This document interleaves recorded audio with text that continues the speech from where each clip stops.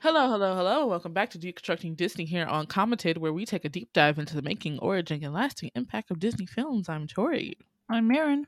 I'm Nia. And I'm Decoria. And this week we'll be taking a look at the Disney film Lady and the Tramp. Bum bum. Lady and the Tramp was released June 20, 1955. It's 76 minutes long. The budget was $4 million, but has grossed, and I think on its first release it was 96 million, something like that, or something, 40 million or something like that. Lady and the Tramp is the story of a cocker spaniel named Lady and a not a abandoned dog, a street dog named the Tramp, and how the two meet and basically have this kind of adventure story um on this romantic journey, and they fall in love. And so yes, have you watched Lady and the Tramp before this? No, first time watching it. Okay. Okay, what about you, Corey? I have definitely seen this before. Probably maybe like twice because I remember distinctly some of the scenes, especially like the Siamese song and the spaghetti scene. Of course, everybody knows that. I remember the beginning part too, so I know for sure I've seen this. What about you, Nia? Yeah, same. I've seen. If I think correctly, I think I had this on VHS, but I don't remember. It's been so long. But I've seen this plenty of times. I remember what's weird is like certain scenes stuck in my head that they weren't like the really faint. Like they were like the dog was sniffing, and my brain was like, huh. And not the things that matter a lot, but just like certain things vaguely popped into my head. So, and certain Yeah. songs I remembered. So yeah, I've seen this a Yes. couple times. What about you? I remembered much more of Lady and the Tramp than I thought I did. And a lot of things that I definitely forgot, and I was like, oh, but when it like came on screen, I was like, oh, of course, yeah, that happened. But of course, y'all know I have this on it's VHS somewhere down in the stairs of the box. And it's probably, I was surprised at how old it was because I feel like this belongs in the golden age of Disney because I've definitely seen this movie like 5 times as a kid. Or maybe that was my mother just popping it back in the VHS. Who knows? But yeah, I remember the music, or at least the one song more than anything. And so, yes, we're gonna hop into Disney's 15th animated series recap. So we start our story in the upper echelons. They got money here in this little village. It's Christmas, and we see a man giving his wife a box, and she's like, "Oh, it's a hat. It's the one I've been looking for. Look at him paying attention." And she opens the box as a dog, and she's like, "Oh, it's a dog. She's so cute. We name her Lady because she's so cute. She's a little cocker spaniel. She's so pretty. The big old floppy ears."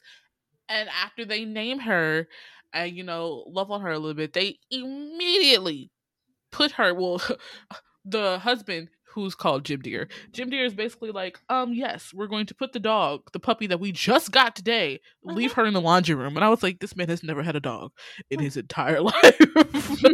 Literally, because that Literally. dog about to tear all that shit up. Right. I was like, first of all, she's not about to be quiet. Second of all, you really gonna leave her alone? Alone? Yeah, like are you sure about that? I want you to think very carefully about this I would need you decision. to rub the two brain cells together and try that again. But they leave Lady downstairs in the laundry room, and of course, ladies are smart. Dogs are smart. She's like, the door swings, opening it. You try to tell her to stop and do it again, like she understands you. She's been here for 2 seconds, and she says, "The door swings open. I'm gonna go out of it." So then he puts a chair in front of the door. She starts howling because that's what puppies do. You are not about to leave me alone, afraid, scared, and confused in this dark room and this house. But again, dogs are smart. So what does she do? Knock on the door till the chair moves, and then she goes upstairs, and they're like, just for one night. I was like, lies. It's never just for one night. Once your dog is on your bed, you're never getting them off. And so we get this flash forward to 6 months later where Lady gets her license, which means she's now, a very hybrid dog. She's got a license, a color, and whatever. And so then we get to meet her neighbors. We have the Scottish Terrier named Jacques and the Bloodhound named Trusty. And we get to watch. Well, first of all, Lady wakes up everybody up on a Saturday because he's like, oh, he's like, yeah, I'm getting up. Yeah, I'm getting up. And then he goes back to lay down. And I was like, she still got to pee. What? Of course she's gonna wake up the same time every morning. That's what dogs do. But she has a doggy door, so we are no accidents in the house. She goes in the backyard. She buries her bone, mess with the birds, and then we get to go meet Jacques, the terrier who is burying his bones. It was very interesting. Was that like a garden, like in the middle of these houses, like a park? Or something. Mhm. Yeah. So he's at the park, and so she's like, "Look, I have a new collar." And then she goes to show Trusty, and we learn Trusty was a bloodhound. I was highly triggered when they say that he used to hunt people in a swamp. I was like, Yeah. I was like, huh? Okay. But so we get to see the upper high class life of Miss Lady and her friends.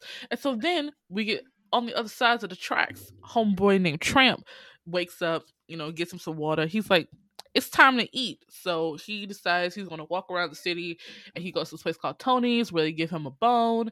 And then he breaks out his fellow, street dog friends from being from the dog catcher. And so then we hop over back to Lady, and we see that our baby girl is upset. What's upset? What's wrong? She says the human. She says, now this is so much cute because she calls them Jim Dear and Darling, and that's what the couple calls each other, and I didn't recognize that until like 20 minutes into the film. I was like, oh, of course she wouldn't be calling them by their names. She's calling them what she's used to them hearing them say. And it just reminded me of this video on TikTok of this like girl and her niece. And because she calls her boyfriend Bay, the baby calls him Bay. She's like knocking on the door, Bay, Bay. And I'm like, that's adorable. But yes, I thought that was a very interesting perspective to put in the film. But yeah, so Jock and Trusty are like, well, what's good? What's going on? Well, come to find out that Jim Dear and Darling are pregnant. Jim Dear called her that dog, which I was offended by. I was like, what do you mean that dog? But of course she's a new puppy, so she's never met a baby, so they're a little cautious, which I understand, but like, you train the dog well and they'll protect that baby for life. And so while they're having this conversation in the backyard, the tramp walks by. He's like, oh, you mean a baby? He's like, yeah, when a baby moves in, the dog moves out. And I was like, sir, we didn't need you to induce this unwanted fear all of a sudden. Where did you even come from? You don't even live here. Stop hopping into people's conversations like that. And so you get to see the process of Darling being pregnant and Jim Dear going out to get cravings for her. And I feel like that was left in for adults, which was really interesting. And so then the baby is born, and it's a boy, and we get to see Jim Dear all excited, and Lady's a little concerned that she's gonna be less fun. But when she meets the baby and Darling introduces her, she was like, oh, we got to protect the little kid. We got to protect the little child. And so Jim Dear and Darling leave on vacation. And I was like, y'all just had this baby and you going on vacation already? Is she still like breastfeeding? I was so confused because there's no other servants in this house. So he obviously doesn't have a wet nurse. And considering all the shit that went down, I'm like, how are you leaving? Didn't y'all just have, I needed a passage of time. Had it been months, had it been a few days, a few weeks. But yeah, they basically Jim Dear and Darling go on vacation, and then motherfucking Aunt Sarah and her goddamn nightmare-inducing Siamese cats come to babysit and watch the dog. So Aunt Sarah gets there at first, and she like, oh, I have to go see my nephew. She runs upstairs, and Lady is literally just looking at the baby. She's like, oh my god, get out of here. And because she's yelling, the baby starts crying, and then she's like, don't worry, I won't let that dog scare you. I was like, you're the one raising your voice, madam. Excuse me. And so then Lady goes back downstairs, and out of this basket that Aunt Sarah brought with her is these two disgusting Siamese cats. Now listen, I don't hate cats. My mother is terrified of cats, and so I grew up terrified of cats. But once we had cats on our farm, I was like, okay, cats are cool, they're fine. But these little bitches were just like, oh my god, is that a fish in a bowl? Let's eat it.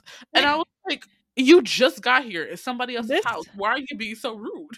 This scene started, and you know how in the beginning Disney gave the little there's terrible depictions of people's culture in this movie, and I was watching this film. I was like, when is this going to come in? And the music started, and then I was like, for the love of God, please tell me those are not Siamese cats in there. And it was. I said, oh my God. Oh, I forgot you've never seen this. Yes. I've never seen it. I said, please, because it came out and you see like the shape of the cats, and I was like, oh my God, it's Siamese cats. Siamese. Like, that song has always been stuck in my head since I was kid. Same.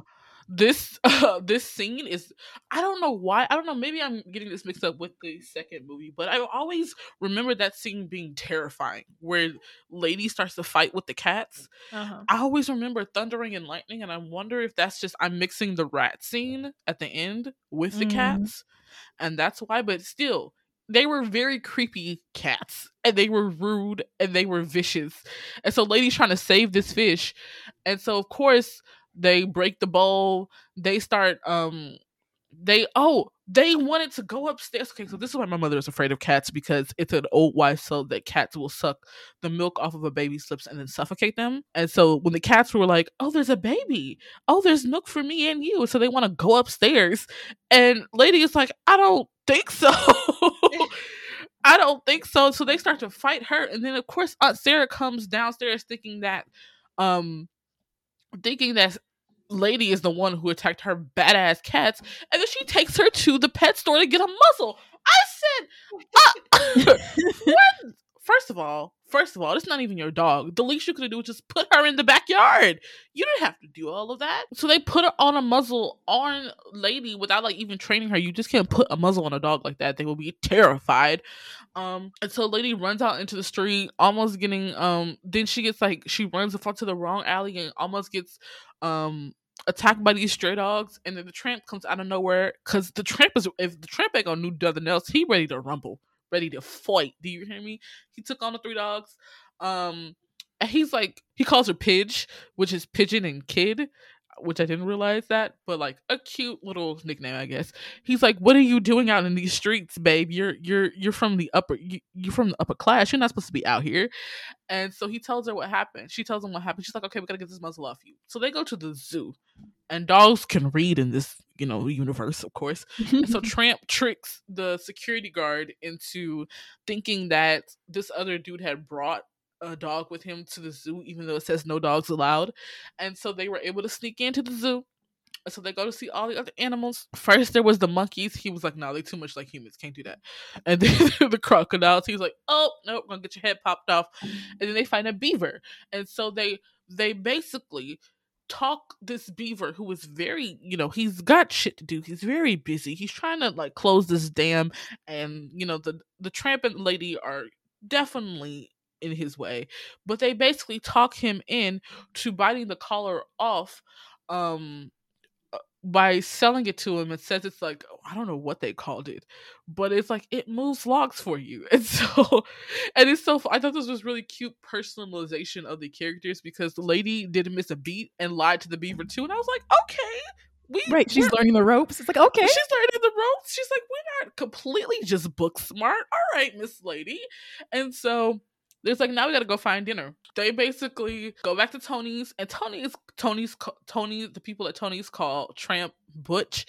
And so they're like, Butch, you have a girlfriend, okay? So they bring him meatballs and spaghetti, and they have this is the night, the wonderful night, and they have the song, and they do the little spaghetti scene, and it's really cute, and you're like, why am I low-key loving these dogs falling in love? I don't know why, but it's giving what it's supposed to give. So they have this candlelight dinner, and they go to like this like makeout spot, I guess, in town, where it's like they write their paws in the sand, and they watch the nightfall, and they wake up the next day, and Lady is like, oops, I wasn't supposed to be out all night. Tramp offers to walk her home, but then they decide, let's go chase these hens in the farmyard for fun. And Lady is like, why? And he's like, because I'm footloose and collar free, baby. It's just what the tramp does. And I'm like, you're going to get her arrested. And so they do all of this, and when it's time to run off, Lady gets captured by the dog catcher, and she's brought to the local pound. And while at the pound, she finds out the tramp is a fuckboy. And I'm like, babe, I could have told you that the minute he showed up in your backyard. Because what was he doing there in the first place? But, you know, he's had a bunch of girlfriends, you know, Trixie and Juanita Paquito, whatever that very ridiculous name was.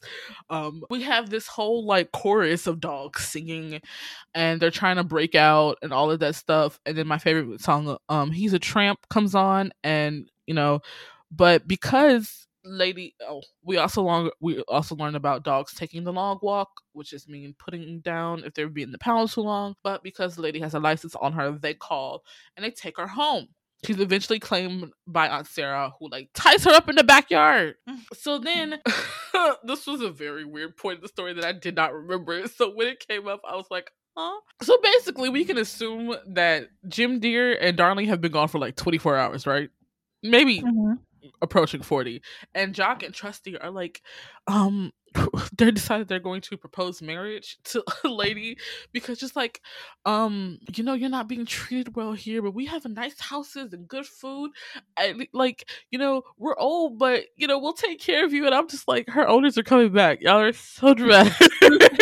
Oh, I didn't mention that earlier when we got to see Lady's routine in the beginning, she also chased off a rat that was trying to get in the house. And so then now we're back in the present after Jock and Trusty proposed marriage. The lady didn't really understand what they were talking about. But then the tramp comes. He's like, Pidge, I'm sorry. I thought you were behind me. And she rightfully so tells him off, talking about you're a harlot. And I can't believe you left me there. She's like, you know how embarrassed I was to get arrested? Miss Lady is not a ride or die, and I approve of this message. I support that. We support that. So Tramp is like, oh, I'm sorry. So he leaves sad because, you know, Pidge she's not with it no more. And then this nasty ass, big ass New York sized rat decides it's gonna try to sneak in the house. And Lady said, on my fucking watch, I think not. She tries to get the rat off. When the rat realizes she's been chained to the fucking doghouse, he's like, oh, I can get in now. This is why I will never have a dog door in my entire life. Do you fucking hear me?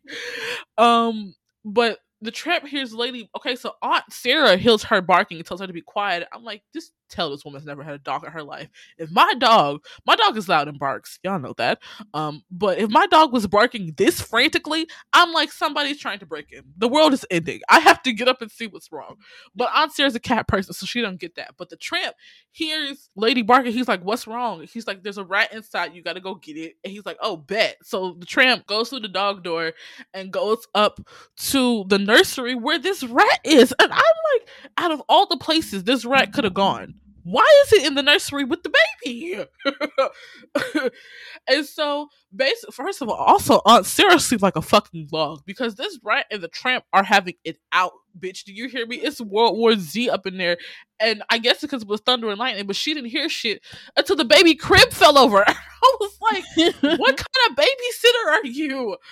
But the lady breaks free. She runs upstairs to the nursery. The tramp has basically cornered the rat and killed it, and now he's injured. But Aunt Sarah only sees the aftermath, so she immediately calls the dog pound to have the tramp captured and is getting mad at Lady.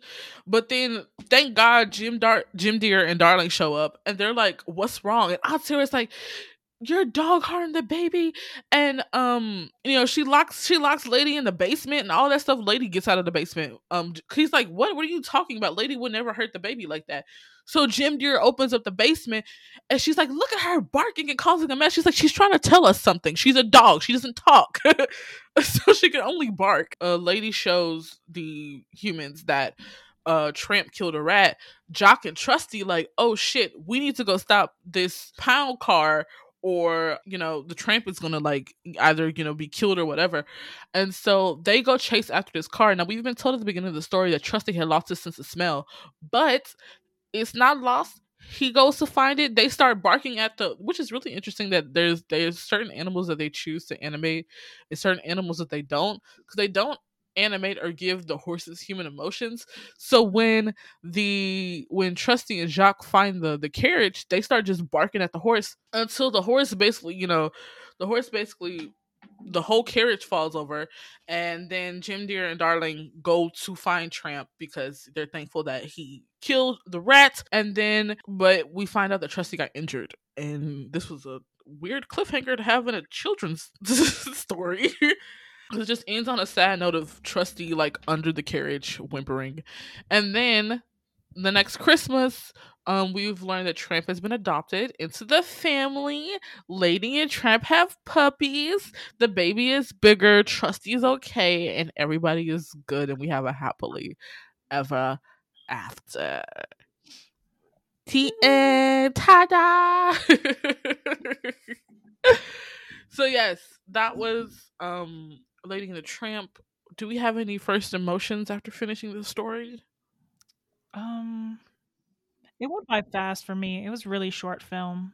Mm-hmm. I remember thinking that because we watched Bambi, another animal film, and that dragged. So I was really expecting this to be like that. Did it drag? Good God. And then when I told you when the racist cultural thing popped up in the beginning of the movie, I was like, in this? Yep. In a dog film? Of course. I was a little shocked to see that warning in the beginning. Yeah, because I was just like, I just remember Tony and them, and I was like, oh, the cats. But then there's also like the Scottish accent, and then like the Russian dog, the Chihuahua. With the Chihuahua. I was like, the poor choices were made. Poor choices were made. Going heavy on the stereotyping. Right. So let's jump in to interesting production facts. I have an article from Mental Floss by our girl Stacey Conrad. Article from On the Go Mike by Shelley. An E-News article by Sarah Grossbart, and then Fandom Wiki. So, in 1955, the film earning $7.5 million after its June 22nd release, the studio's most profitable hit since Snow White. This was a funny line. In the 455 dog years that follow, they re-released it 5 times, bringing in nearly 100 million more, and inspiring generations of pasta lovers to get creative with their spaghetti consumption. Whatever. That was from the E-News article. There was 2 million rough drafts for this entire film, and had more than 100. 2 million. 2 million, baby. That's crazy. 2 million, like 2 million, like just out of everything that they drew, it ended up being 2 million. And there was more than 150 Disney artists and animators. This was the first Disney animated feature to be filmed in CinemaScope. So CinemaScope is basically, I think it's like where you use a wide lens. According to Wikipedia, it was the CinemaScope widescreen film process, as well as Disney's first animated film to be distributed by Buena Vista Division. Yeah, it received mixed reviews when it came out, I'm assuming because of all the, well, one, the lead being a dog, second, all of the accents. This was inspired by a real dog named Lady. The producer, I think one of the artists of the show, has showed Walt his drawings of the Cocker Spaniel, who was learning to deal with her owner's new baby, and so that kind of snowballed this into a new idea. Walt Disney came up with the name Tramp after his name was almost Homer, Rags, or Bozo. I was like, Bozo. that was weird. Right. Ward Green and the movie's distributors protested, feeling the name was a little too risque, but Walt usually, got his fucking way anyway. The cats were also almost named Nip and Tuck, and Lady's owners were also almost called Mr. and Mrs. Fred. So I'm glad that they did the Jim Deere and Darling thing. One of the artists had actually found the perfect model for Tramp as a stray dog, but then but when they went looking for the dog again, they couldn't find it, and they found it at the pound, and it was a female dog.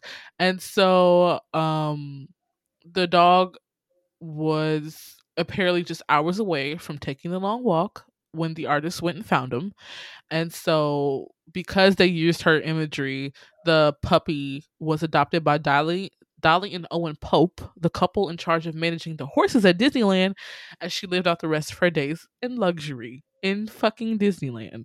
That's so insane. They literally had dogs everywhere in the Disney office when they were making this film. It wasn't just dogs. One of the animators, called Wooly Rotherham, kept a cage of rats next to his desk to reference for the rat fighting scene.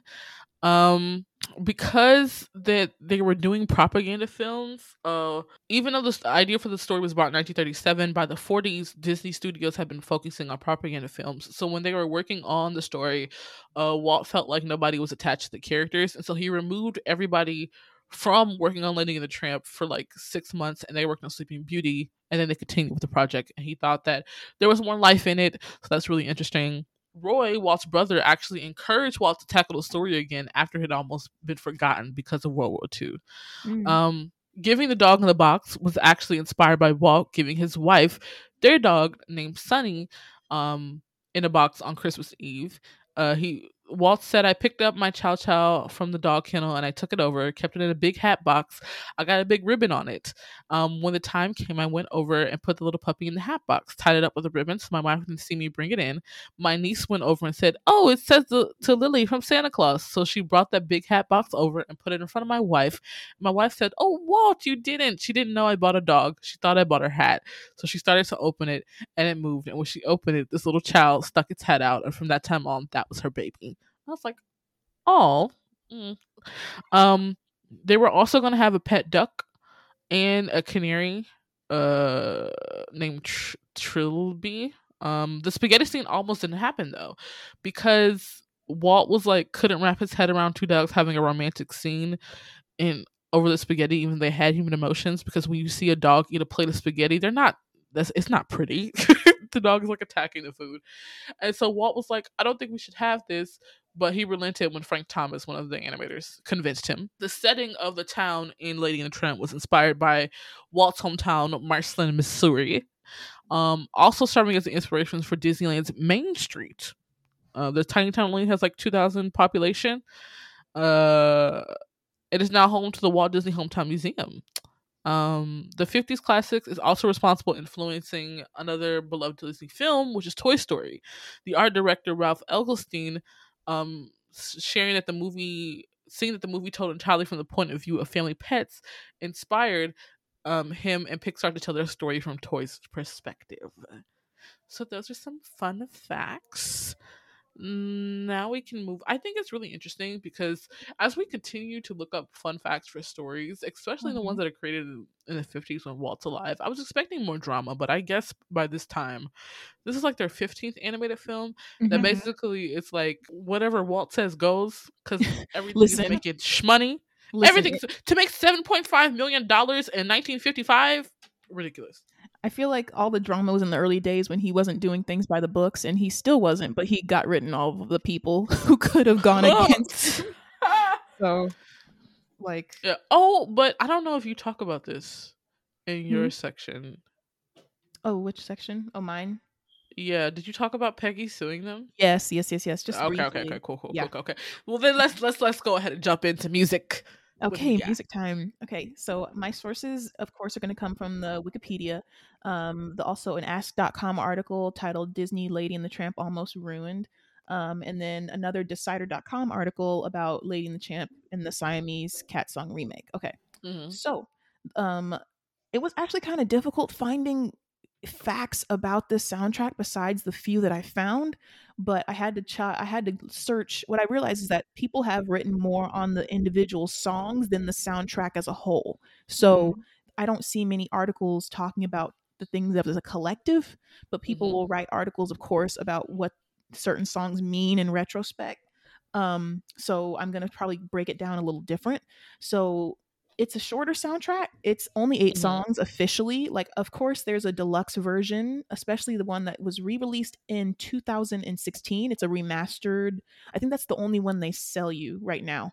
The original was only 8 songs, and it kind of and I'll talk about this in a second, but it was composed by Oliver Wallace, the man who's been composing with Disney for several movies now. He's a familiar face and a familiar name we've heard several throughout these Disney deconstructing Disney's, but this was his last movie he did. So all the movies that come after this, like, he has no involvement with. So this is kind of like an end of an era for his time with Disney. And then also what's so interesting is that this was like the first time that Disney had really gotten like a celebrity tie-in with their music. Like it's almost, it's almost like yes, they've had celebrities work on things in the past, but this was like the first time that they've had a celebrity act in it, write songs with it, and then like be involved with the composing. So it's almost like it's like almost like a more modern take on what Disney kind of does now, like what we'd see with Lin-Manuel Miranda. Like he's helping create the story, he's helping write the songs, he's singing the songs, right? So like this was very much, I feel like Disney took a risk with this because they wanted the star power of Peggy Lee, who was really famous as a singer at the time. And she wrote and contributed on some of the songs, so she had writing credits on a lot of these songs. She not only voiced a character and sang songs, she was also like writing in the booth with these really big, like Oliver Wallace, like these writers that Disney would work with. And that's not something that the actors had done before, so it's like her star power was like a big deal for this movie. I feel like I want to know how much they paid her at the time, because like it's not like she was just I think I saw it in another article. It was not a lot of money. It wasn't? Oh, that's No. crazy. You'd think like it's like getting, like I said, Lin-Manuel, or like getting, who's really famous, like Bruno Mars or somebody, or like who else is famous? Like Rihanna, I guess. I don't know if that's a good comparison, but I don't know if Peggy Lee has stans. I guess we'll find out. Right. But yeah, so I'll talk about this in a second. But to me, when I listen to the soundtrack as a whole, this soundtrack has very much reminiscent of Alice in Wonderland, in that some songs are full songs, but a lot of the songs on the soundtrack are pretty much like snippets. Like if you watch it, like What Is a Baby? It's the song that lady sings on the stairs when she sees the baby for the first time. It's like 20 seconds. Like a lot of these songs in the soundtrack, which is a very short one, are not even full songs. And I think that it's interesting that they chose to do that, seeing that Alice was not one of their famous soundtracks. I'm kind of curious why they chose to go that route again. But like I don't dislike it, but I think it's because the songs that are really famous are the ones that are full-length songs. And so what Tori talked about earlier was that in November 1998, Peggy Lee sued Disney for a breach of contract, claiming that she retained the rights to transcriptions of the music, arguing that videotape editions were transcriptions. So she had written these songs pre-VHS video, because in the 80s and 90s, Disney put all of their old movies on VHS and DVD. Because like, for those who don't know, like like it sounds so normalized now, but before, when you'd watch a movie in theaters, so like you'd see this movie in theaters, you couldn't see it at home. You couldn't like get a chance to see it again unless they aired it on TV, maybe, or if you went back to the theater and they were showing it again. So like that's why they would have movies playing for years. Like Gone with the Wind played for like 70 years, because like if it's a really popular movie, then people will go back, and that was the only way you could see it again. So when VHSs and DVDs came and like those were invented, she's like, oh, y'all need to pay me for this because you're using my music. And Disney was like, nope. And she was like, in her argument, she's like, these videotape editions were the same as their transcriptions. And so they had a long legal battle, and she was awarded $2.3 million in 91. Bitch, won against Disney. Yep, First of all, Disney. Let me give you her fees. So according to Gavin, this is from cartoonbrew.com. It's an article by Brian Gabriel. And so it basically says that, according to Gavin, Peggy made all of these contributions for a grand total of $4,500 in fees. $3,500 for her voice, and $1,000 for the song she wrote. And them bitches made $7.5 million. And I was like, oh, that's crazy. I'm glad she 50s won. money. Yeah. Right. Yeah. So she won, and that's she's like, the fact that she won and was like, no, we're doing this. And Disney, the fact that Disney was trying to fight her on this, they could have just given, like, I don't know why they made a stink about it, but Disney lawyers, they just be crazy. But yeah. And so for the next part, I'm going to mostly talk about the songs. So interestingly, the soundtrack, in the beginning of the movie is a song called Peace on Earth. Like this movie starts out kind of Christmassy. And so I think they probably added Peace on Earth, which is technically, it's like a carol. I didn't know this. It's it's like whenever I look this up, like there's people who've done like other versions of this because it's like apparently a Christmas Carol. So I'm like, interesting.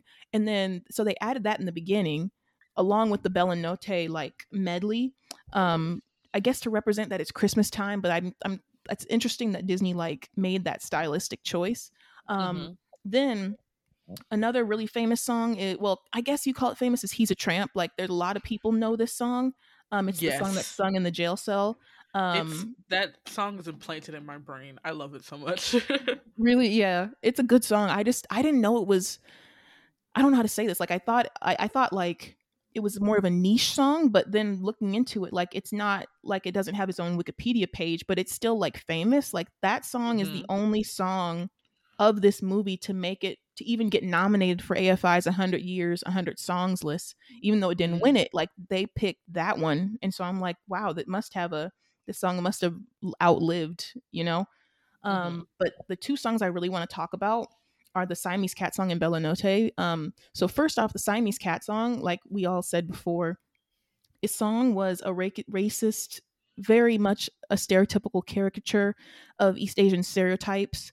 I mean, the cats' names are C and Am, which is typical, like what white people thought East Asian people were at the time, very racist stereotypes. And what's crazy is that, y'all, these cats were not a part of the original story. Like there was no inclusion of these things. They added this in. And I feel like, I don't know why, but maybe they had some sort of, like, I don't know what they did. It's very weird because the cats, even though they're Siamese cats, which are like cats that are native to, I guess, Asia, they grew up under Aunt Sarah. Why the fuck would they still sound like cats from East Asia unless she adopted them? Right, like somebody's like, we just got these cats from China here.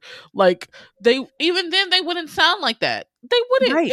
It's a weird thing, and it's like constant, like it's the othering of people who speak English but also have accents. Yeah. It's like, because it's not that standard American white accent, it's weird and foreign. And I'm like, you guys, you bitches can't even speak English correctly. Yeah. And then it's the instant turning them into a villain too. Like the people of color, the people who were the other quote unquote automatically not being the good people, right? So they're just another caricature, they're just stereotypes, or they're just what white people thought of East Asian folks at the time. Unfortunately, the songs were written by Peggy Lee and perform like, from the sources, they say she, along with another person, were doing this accent, but I have to find more sources. But like, still, it's so like, and it's also like being a white person doing this racist caricature. It's just like layers. It's basically minstrelsy. It's minstrelly. It's like in a child. Again, I don't know if this was supposed to be a child. It has to be a child's movie, right? I don't know. I mean, I guess. I mean, I bet it was. I feel like Disney movies up until maybe the 70s were sort of like, oh, this is a family, bring everybody type movie, possibly. That Tramp song is lost on children. Like, there's no way. The pregnancy cravings is also lost on children. Them spending the night is also lost on children. It's like... Right. Yeah, and then like Maren said in the beginning, they like this movie, because of that racist scene and the fact that they made it a musical number, like they had to, like, it's crazy to have just these characters at all, but to give them a whole like racist song with like gongs and like all the things that were just like super stereotypical, super the lyrics racist. Of the song didn't even make sense. No, it didn't. It was like they were just, it was so bad. But like they had to put a disclaimer saying like, this does not reflect the company we are today, all the yada yada yada stuff. So like I'm glad they have those there, but still like, yeah, it's just it's like truly it is unnecessarily in this movie. Like this movie, the fact that they went out of their way to be racist is the crazy part. Like they didn't think that they wouldn't clock it as racism. It's like, this is what everybody thinks of Asian people, so we're doing the right thing. Yeah, right. But yeah, it's just, don't listen to this song, don't support it. It's terrible. And also this movie got adapted, I believe it was 2016 or 17, and they cut this song out and they've replaced it with another song. I have not seen the remake. I didn't really hear many people talk about the remake. Like it went straight to Disney Plus, but it's there if y'all want to see it. Apparently they changed some stuff around to get rid of the racist caricatures. So if you're gonna watch, if you want to see something with a non-racist like storyline or anything, that one probably be the one to see. And also this one if you want context, but still like it's there, you know. And then on to Bella Notte. So this is probably the most famous song off the soundtrack. It means beautiful night in Italian. It's the title song. It's the song that repeats twice. Like it's the prologue, main title, and it's like a full song. So it's a song that was composed by Sonny Burke, and the lyrics were written by Peggy Lee. I'm like, Peggy Lee, listen, besides the racist song, this is like my favorite. Like besides the fact that she was involved with the racist thing that I don't excuse at all, but I love Bella Notte so much. Like this song might be my favorite Disney song ever, maybe. I'm going out of a limb because the melody is so wonderful. And like when the chorus comes in the second half, I'm like, oh, this is like, I don't know. There's a little sprinkle of magic on this song. So I mean, I don't know if y'all like this song as much as I do, but I absolutely. I feel like this song is like one of those things where I think of like Disney Magic. Like, if you went to the Disney Magical Tower, it's like that kind of song. Yeah, definitely. Yeah, I think the Tramp is my favorite out of this soundtrack. But yeah, gotcha. Right, but that's a good way to put it, like that Disney magic type thing. Yeah, I just love Bella Notte so much. Like it's like one of the most played songs on my phone for my Disney playlist. It was performed by Broadway actor George Givot, I think, or Givo. It could be either pronunciation. Sorry about that. And then also Bill Thompson. It's been covered a lot. It's been in the 50s, a singer Ronnie Hilton covered it, but it's also part of Glee. It's one of the only Disney covers in Glee. I believe. I didn't watch Glee, so I'm not 100% sure. But but I think also what made this song more famous than it probably would have been on its own is the spaghetti scene. I think without the spaghetti scene, I don't know if this song would be remembered at all, or I feel like it would have just been like one of those Disney songs that sounds good, but I don't know if it would have outlasted or withstood time. But the spaghetti scene with that has like kept it in popular culture in a way that I don't even think Disney expected. Yeah, because I've never seen this movie and I know about that spaghetti scene. Right? Right. Exactly. And I feel like even if people don't know the name of the song, like when they see that scene, they kind of put two and two together that this song goes with that scene. Like they can kind of, even if that's, I don't know how to put it, like even if they may not know the words or know the title, they'll like, this goes with this, like type of connection. But what's interesting, it's not like, even though it's been referenced in popular culture a lot, I feel like the scene itself has overshadowed the song. So people will reference the scene, the spaghetti scene, put that in other media, like Phineas and Ferb did a parody of it. Recess, the Disney show, did a parody of it. Like a lot of media, cartoons especially, will do parodies of this, but they won't, like, the song is not necessarily the main part of why they're parodying it. So I feel like the song kind of took a backseat to the scene. And because the song did not get nominated for an Oscar, none of the music did for a time. It's not included on any like lists or best of lists, from what I can tell. And I mean, it's unfortunate because like I said, I live for this song. And also, this is just me being a stan, like for a quick moment. There's a Disney's wedding album that it's like an album that Disney released in like 2003 to like people play at their weddings. If you go to have a Disney wedding, they have an album that's like, they corresponds with it. And there's a instrumental version of this song that hits, and it's so beautiful. It's just like, type in Disney weddings Bella Notte. It is fantastic. But yeah, like this song, for as many times it's been referenced, I feel like it's because the scene did more work than the song did in the long run. It's not like When You Wish Upon a Star that song has sort of outshined Pinocchio. I think the opposite happened here, where the scene in the spaghetti scene has made the song almost like background music.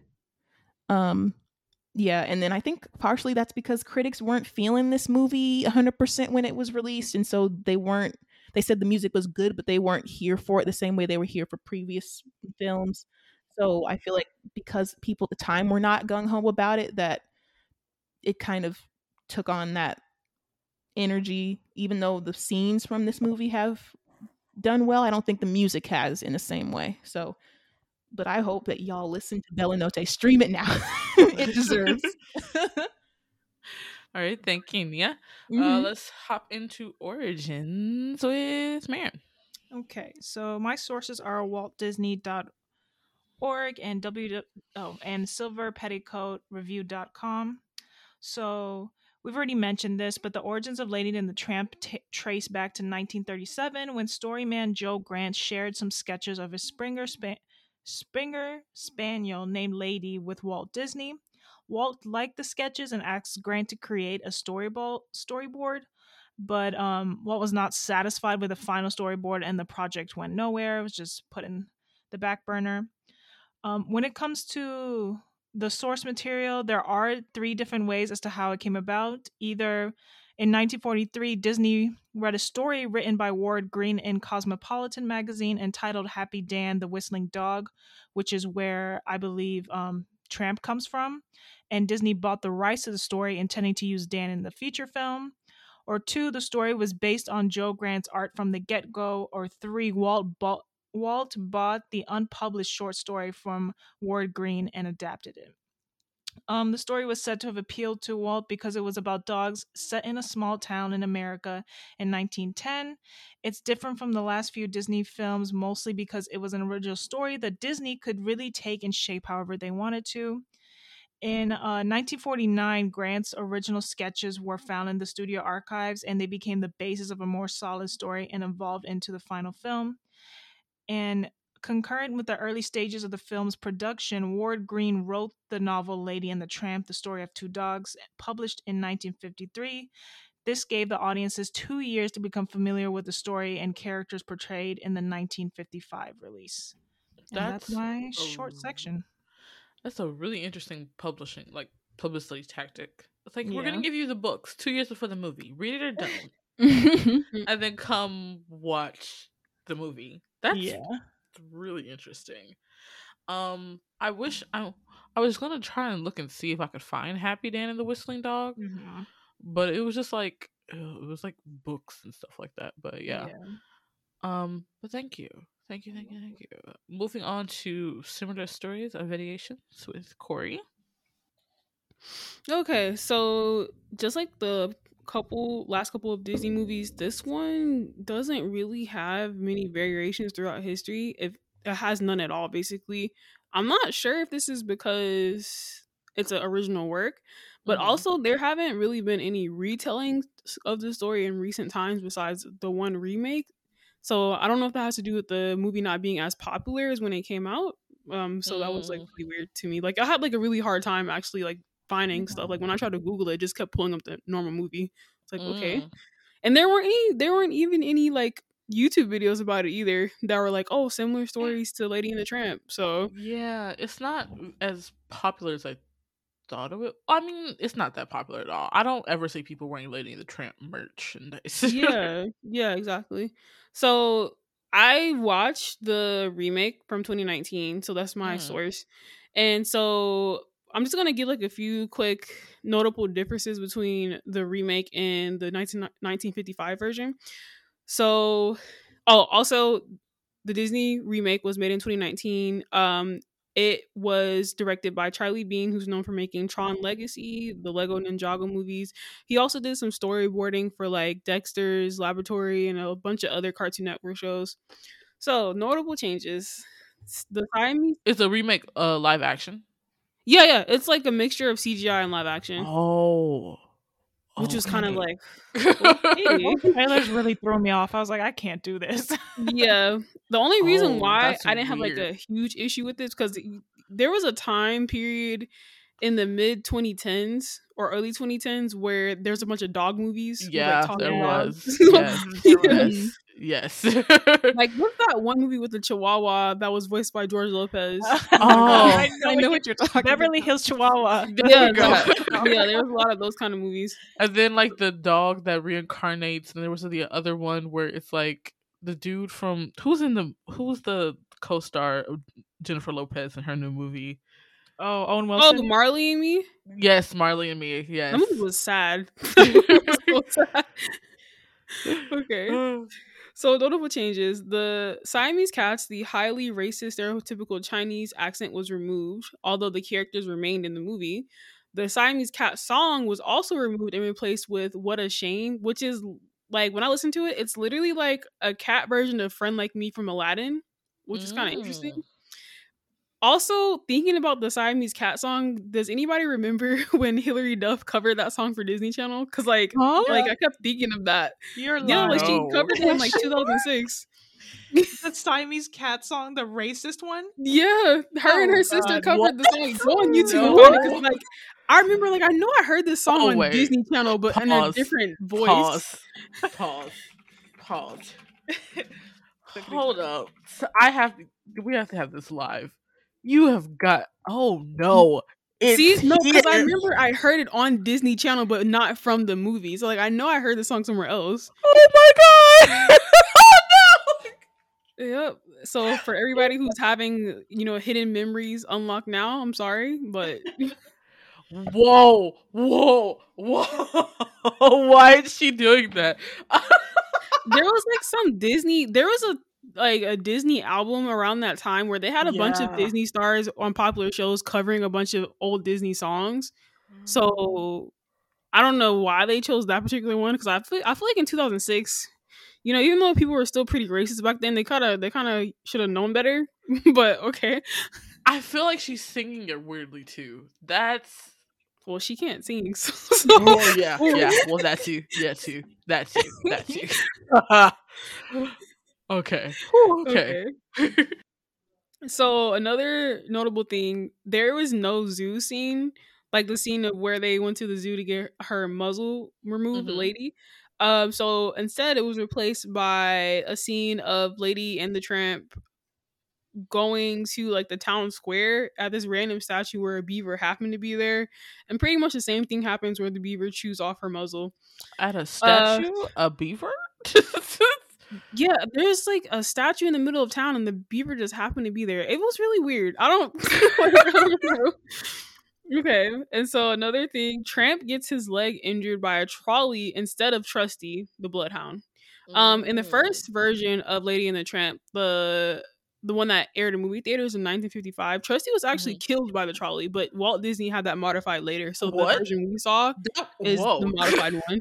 Yeah, in the original theater version, he had the dog killed. Oh wow! When I this was a family movie. What? I don't know. When I found that out when I was reading this, I was like, "Why would he do that in the first place? Like, that's very How dark." many kids that watched this in 1955 are not traumatized? Please reach out to us on Twitter if you have been traumatized by Disney in this scene. What? Okay. And then Tramp's backstory is shown through a flashback in this movie. So basically, it's shown that he's taken on a trip as a puppy and abandoned when his owners had a child. So it's pretty much the backstory that you can assume from the original movie. And then the remake does not end with Lady and Tramp having puppies. Instead, Jacques, who's now a female dog, by the way, her owners adopt new puppies. And also, I liked how this movie did pretty much have all the music in there, because usually when Disney does live actions, they remove like everything. So right, because who wants to watch a Disney movie without the music? Yeah. So thank you for that. Lasting impacts. So how has this movie affected us and others? Thanks for the telling us about that scene, Corey. I'm sure there are plenty of children who watched this movie in 1955 was like, I will not let my kids watch a dog die in a film like that. I think that this didn't have a big pop cultural well, no, that's a lie, because that spaghetti scene is in every rom-com, like every other rom-com.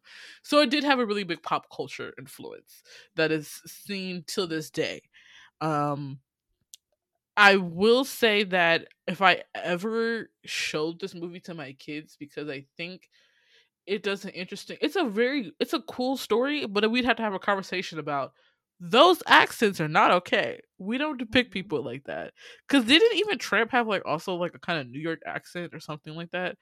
Or I think so. I think didn't yeah, like now that I think about it, because I forgot about the Chihuahua accent. I forgot like the Latin, like it was like vaguely stereotypically like hmm Latino, like it was very weird. And then they had a lot of Italian accents, Irish accents. yeah. What was It was that? like, how many people can we offend in one movie? Right? Let's make them all one dimensional Right. and put it in this film. Making sure that they like, because even the Scottish accent, I wasn't thrown off by it, but I'm like, I'm pretty sure Yeah. Scottish people don't sound like that. Right. Right. So I think this is a type of movie that you could let your kids watch, or like if I was showing this in class, and then was like, we'd have to have conversation about it because I'm definitely not about to raise or teach kids without having them critique their media. This is like one of those things you just can't let slip by because it seems small, but it can affect how children treat other people. Because like imagine if a kid saw this movie and heard these accents from these cats and then heard this accent from an actual person and they go to their parent and ask them, are they evil? Are they going to eat our fish? Like, there's consequences to the very little things that don't seem as big. It's like, it's not blatant racism, but it's like, it's racist enough. You know what I'm saying? Mm-hmm. It's misrepresentation and it's Yeah. caricatures reinforcing stereotypes and harmful racist rhetoric. Yes. Absolutely. Other than that, I feel like it's a decent movie. I haven't watched Lady and the Tramp 2. I probably watched it at least once, but I don't like the animation um that a lot of the remakes of these shows have. Like I miss the old animation technique from Disney because the new one feels like nobody has any unique features anymore. Oh, you miss the cells? Like, because back in these days, they would do it in Technicolor with like cells. So, like, they would have like, Even if they're gonna do a digital, I feel like they're drawing all their characters like with these really big eyes and like the face features look the same. Oh, Yeah. I know exactly what you mean. yeah. I think it's they're because not how- go ahead. giving them their ethnic phenotypes. Yeah, like if On you the- look at yeah. Big Hero 6, Rise of the Guardians, and like what's Frozen, all of the Mhm. characters look the same, just different like hair and eye colors. Yep. And skin color, and it's just like that's barely. I feel like they're doing it because they don't want to seem racist, but I'm like, if we're gonna do representation, like give them a black nose. Like even Tiana, it was just like Tiana's black, but like she didn't. I don't feel like her phenotypes weren't as black as they could have been, and Yeah. so I feel like they so- do with CG because like all the more modern movies are all done in CG. I feel like they do that because like they think, well, if the environments are pretty and the characters are just like eye catching, that they don't really have to do more, or that could just be what the kind of design they like, and people haven't complained about it. But yeah, to me, I feel Yeah. like the old animation style, like where you actually had to like draw like each cell, it makes you pay attention more to. I mean, I'm not sure. I'm not an animator, so I don't want to like insinuate that one's better than the other. But I feel like there's definitely a different technique involved nowadays that they're using. Right.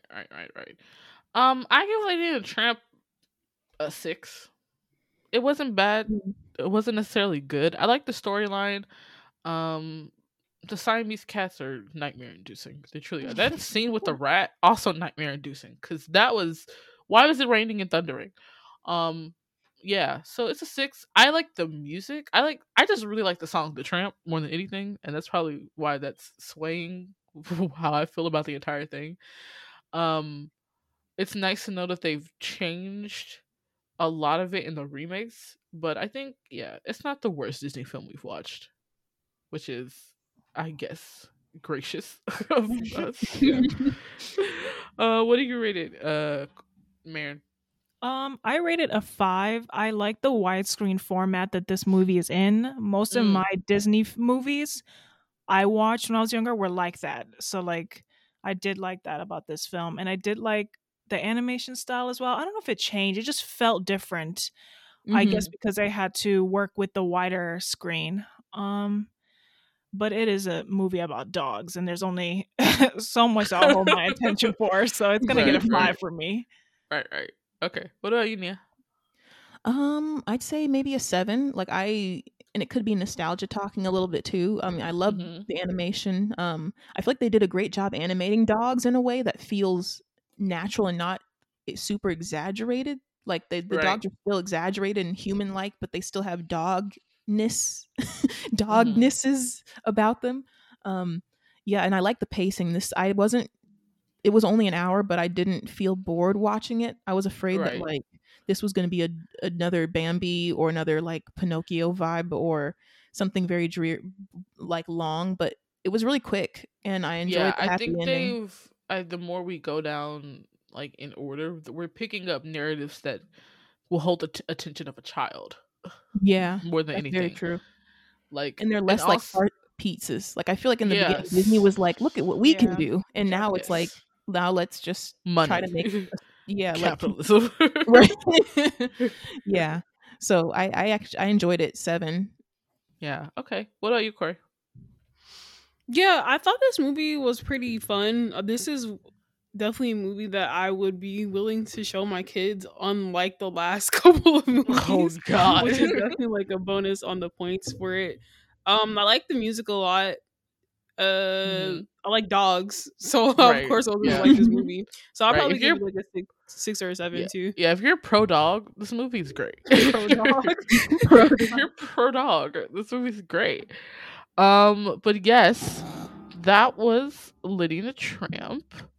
Our next movie is, we're definitely not watching Old Yeller, Sleeping Beauty. Ooh. Sleeping Beauty. So that'll be an interesting watch. What's after Sleeping Beauty? Let's see. Sleeping Beauty. Oh, The Stone and the Sword. The Sword and the Stone. Really? That comes after Sleeping Beauty? Yeah. Oh wow. I don't see anything. Other ones aren't animated. Oh, so- 101 Dalmatians. Oh, it does? Mhm. When is 101? What year is 101 Dalmatians? 61. Okay. So yeah, that comes before Sword in the Stone. Mhm. It's not on this list. This is on Disney 23. I wonder. Let me check something. I think it might be about who distributed it. Let me see. Nope, they're same thing. Okay. Thank you so much for listening to this episode. We really appreciate it. If you appreciate it, don't forget to leave us a 5-star review on Spotify and Apple Podcast. And you can always come talk to us on Twitter at Commented or TikTok at Commented Podcast. And if you check out our link tree, we also have a Discord. We're going to start planning some more community events as we move on into the rest of the year. So make sure you either join that or have your notifications on. But until next time, I'm Tori. I'm Marin. I'm Nia. And I'm Decoria. Bye-bye. Bye.